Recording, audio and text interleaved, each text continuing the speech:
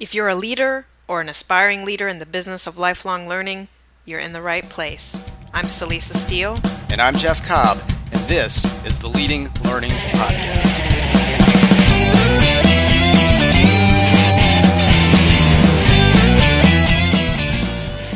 So we're back with another episode of the Leading Learning Podcast. Hard to believe this is episode number 3.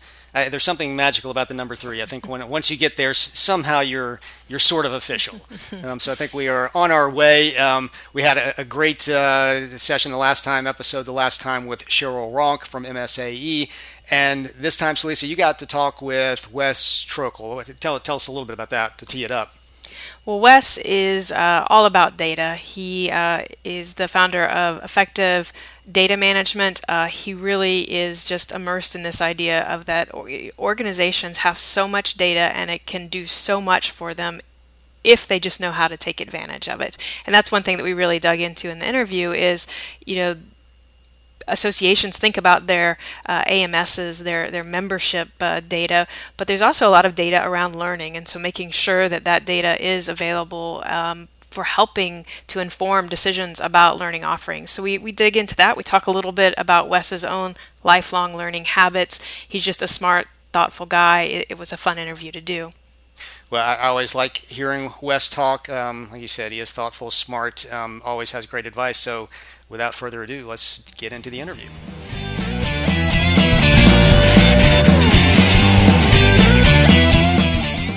This is Celisa Steele with the Leading Learning Podcast, and today I'm talking with Wes Trokel, who will be joining us as a faculty member at the Leading Learning Symposium.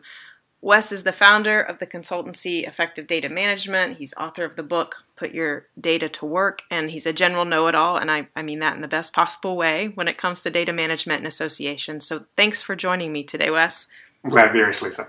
And I know I just told folks a little bit about you, but it would be great if you can tell listeners a little bit more about yourself and your background. Sure. Well, I need to add to my bio that I'm a general know-it-all. I love that tag, actually. Great. I've been consulting with associations for the past 16 years. I work with them on data management issues from system selection and implementation to ongoing data management. And prior to that, I worked for just about 10 years in 3 different trade associations in marketing, membership, and customer service. And so what I try to bring to my clients is a broad understanding of how an association needs to function. So I consider myself less of a technology person, more of a kind of a business process consultant. Well, and I know that's how I like to think about technology too, right? Technology is sort of a tool. You've got to have the bigger picture there to know what purpose the technology is serving. Yeah, that's precisely right. And so, why is data important to organizations? Well, I think because everything we do in associations really has some foundation in the data. And so when we talk about something as simple as managing our members and our membership, obviously that relates to data. When we talk about putting on educational events or selling products or exhibit sponsorships, anything that's related to money, all of that has data related to it. And then hopefully we're also gathering a lot of other data about our membership or from our membership in terms of non-financial transactions. And so I think the reason data is so important is because it's really at the foundation of everything that associations do. And so in your experience, what are really smart and savvy organizations doing with data? What are some of the kinds of things that data can tell them or that they're letting data tell them and where it's leading them? Well, I think the smart ones, first of all, have really good processes in place. You've got that 3-legged stool of people, process, and technology. So you've got the right people in place doing the right things and managing it in the right technology. And so once they've got those foundations, once they're really managing their data well, the next step in the hierarchy, so to speak, is to start analyzing that data to use it to better communicate with their members, market more effectively, and produce better programs and services. One of my favorite examples is from a group called BoardSource, where they actually collect data when members call in and ask them questions. They collect data on those calls. And so there's no money changing hands there, but they're smart enough to track those calls coming in. And when I say calls, that could be any kind of inquiry calls or email or a web form.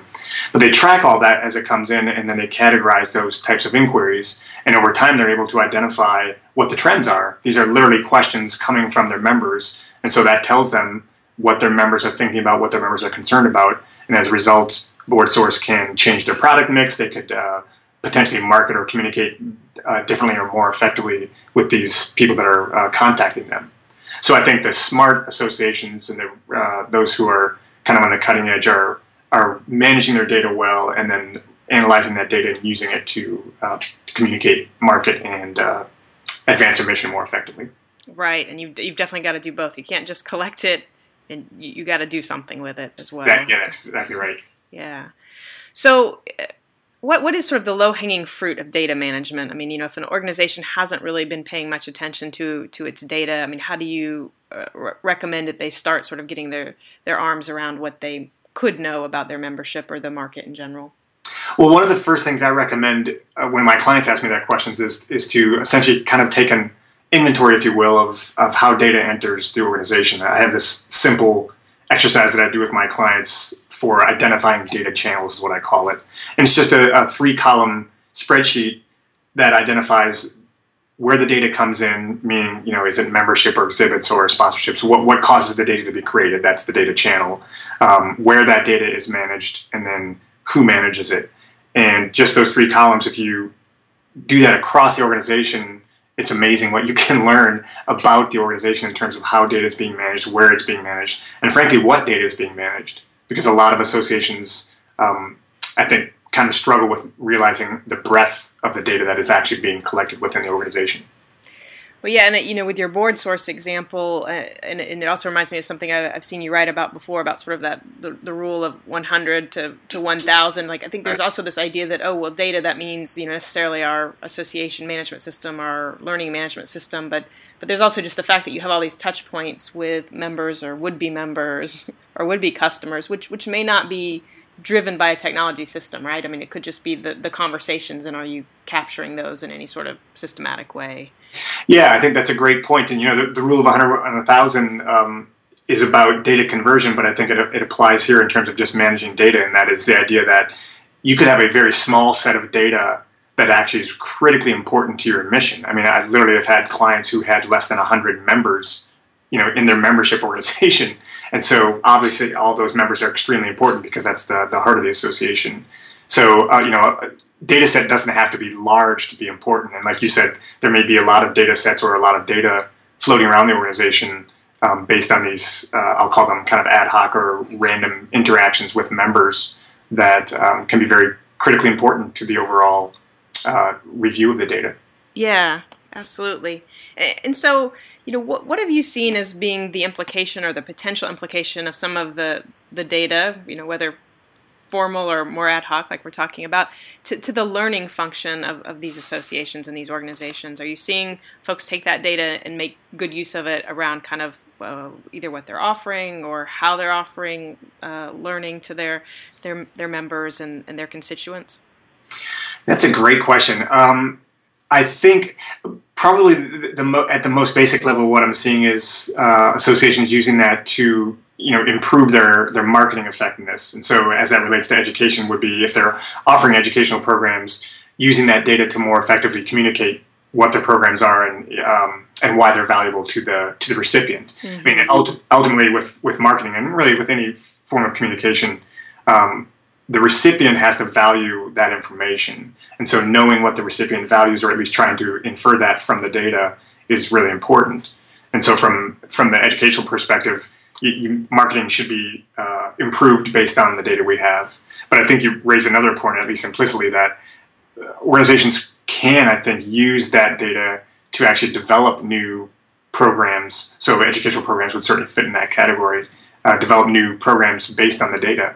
One of my favorite examples, again, from the BoardSource actual data, is that they collect several, I think it's 2 or 3 dozen different kind of categories, so to speak, of these interactions. And not surprisingly, the number one question asked revolves around fundraising, the board. And perhaps somewhat surprisingly, though not if you think about it, is that the bottom of that list is board ethics. And so if I'm BoardSource, I look at that and I say, I actually probably need to increase either the offerings on fundraising or increase how we talk about fundraising if we've already got a lot of offers out there. And then with board ethics, because it fits their mission, they probably are ignoring the data there, and they're going to push forward with continue to educate their members on ethics. But clearly, it's less of an interest to their members than others. Right. Well, and I think so. You've mentioned two ways that I think data can really help organizations think about their learning, and then I think there's at least a third way that I feel like we haven't seen enough associations sort of really embrace yet, which is just around the effectiveness then of their learning. So what is the data telling you about how what's being learned is being applied, or is it being applied, and how effectively. And that may mean that there need to be new data sources or new, data sets that have to be collected to really be able to show that. But I think that that's something that more learners and then the people who employ those learners, are going to want to be able to see that effectiveness there. Yeah, I think that's a great point, and it reminds me that I've had a handful of clients, not many, but a handful, who, when we talk about how we manage the data and the technology that we're using, they would say, part of what we want to do when it comes to our educational programs is to automatically follow up with attendees, say 3 months and 6 months out, to ask them, what have you applied based on this event you attended? Mm-hmm. And from a technology perspective, the issue, of course, was, I don't want to have to remember to do this. I don't want to have to go back and pull the list and email out to them and collect all the data. What I'd like is the technology to support that for me automatically, so that once an event is done, 3 months from that point, the system automatically grabs that whole list of attendees and emails them and says, what did you learn? Let us know. It's a great idea, and certainly from a technology perspective, not terribly difficult to do. But I think, Celeste, you're raising a good point, which is we should be doing a better job of understanding whether or not the education we're providing is actually effective. Yeah, and you're, like you said, that example isn't terribly involved or terribly difficult technologically, but right, it just isn't even happening. That isn't even happening as much as maybe it should be, arguably. Right. But so I know you don't specialize in education in particular, but as we've been talking about, you're out there and very active in associations, and you sort of understand the space in general. So is there anything happening in learning and education in that space right now that's exciting to you, or that you're noticing as a change, positive or negative? Well, one thing I've written about, because I've noticed this over the last year or so, is that almost every one of my clients, regardless of their size, is looking at different ways of educating their members beyond the traditional face-to-face. And so, of course, that means, webinars and podcasts and things like that. And so that, from a technology perspective, of course, that's very interesting, because I think we've got better delivery tools than we've ever had. Mm-hmm. And, of course, there's all kinds of online education, MOOCs and the rest going on outside of the association market that is pretty fascinating. And so what I think is interesting is that, again, regardless of the size of the association, all associations are starting to recognize that they've got to be able to deliver content kind of in a multitude of ways, because face-to-face only, it's just, frankly, it's prohibitively expensive for a lot of people. And so they need to find that information another way. And of course, for an association, from the perspective of someone who is not going to pay money to come attend, what they're going to do is Google. They're going to start looking for the information online. So why not have that information available from your association? Right. Yeah, no, I think I'm definitely seeing similar things where sort of everybody is realizing how central the education piece is to associations, and that is leading them sort of beyond face-to-face, just because of the prohibitive cost, because it limits your audience, all of those things. Yeah, and I think, Celeste, to me the neatest thing is that I marvel, frankly, at how much my small staff clients can actually do given the technology. I'm talking like 2 and 3 staff organizations who are producing 1 webinar a month, plus in-person events and everything else. So the amount of work, they're just kind of the sheer output from some of these organizations is fascinating for me to watch, because back when I was working in associations, which of course really was pre-internet, everything had to be done in person or printed, and all of that just takes time. And now you can come up with a topic and deliver an event. If you want to promote it, you got to give yourself a little time, but produce an event within a week. It's fascinating to me. Yeah, absolutely. You're right. I mean, the tools have made it so easy, which means it makes it easier for associations. Also, one of the things we talk about is the fact that because of that, it also means associations are facing more competitors, right? Because anybody can do it, like you're saying, within a couple days. Well, great. So Wes, talk a little bit about how you approach your own personal lifelong learning. How do you keep learning and growing your knowledge and skills? Well, I guess in a sense, I've always been kind of an information junkie. And the best and worst thing that ever happened to me was the advent of the internet, because now that information is accessible 24/7.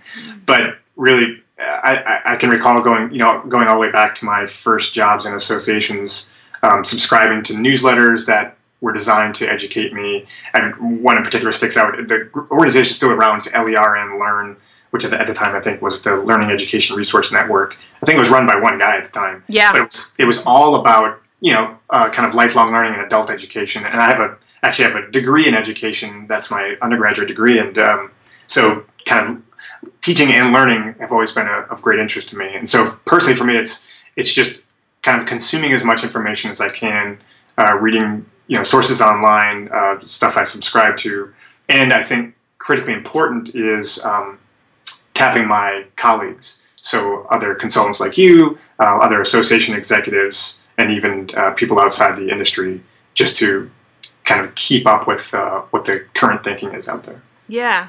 So the social learning aspect there. Yeah, absolutely. And I didn't realize your undergrad was in education. That's great. Yeah. And so we have you coming to the Leading Learning Symposium, and you'll be there on faculty. So just tell folks a little bit about your style of teaching and facilitation. What can folks attending the symposium sort of expect of you when you're in the classroom? Well, I like to. I learned something about myself a couple of years ago after some online test that I took, but it was very enlightening to me, and that is that I'm what is considered a context learner. And so the idea is that anything I'm learning about, I've got to have that in some context. I guess I don't do well with abstract thinking. And so that's definitely my teaching style as well, is I try to, anything I'm talking about in terms of, the points I'm trying to communicate, I try to give some context around that. So, it's stories about associations who applied this, or at least theoretically how one could apply the learning that is being covered. And so I guess I'd call that kind of context teaching. And then also I like to be as interactive as possible. And in fact, so that means, talking with the attendees and taking questions and having discussions there in the session. And I would say, that is, for me, has been the biggest challenge doing webinars where you don't have that kind of instant response from the audience necessarily. I like to have that visual feedback as well as the auditory feedback. Right. Yeah. No, I know a lot of facilitators who feel that way about sort of the webinar venue can be different, especially like you're saying, if in the classroom you really like to have that sort of natural give and take. Exactly. Yeah. Well, so to wrap up, where are the best places for people to find you out on the web or on social media? My website is effectivedatabase.com, and then you can also do /blog, and that takes you to my blog. And I've got literally about 100 articles and thousands of blog posts. So there's a lot of free information on my website. And I'm also at Wes Trokle on Twitter. Well, great. Well, thank you very much, Wes, for joining me today. It was my pleasure. So that concludes our interview with Wes Trokle, who, as always, has very smart and, of course, very effective things to say about using data. I always enjoy listening to him.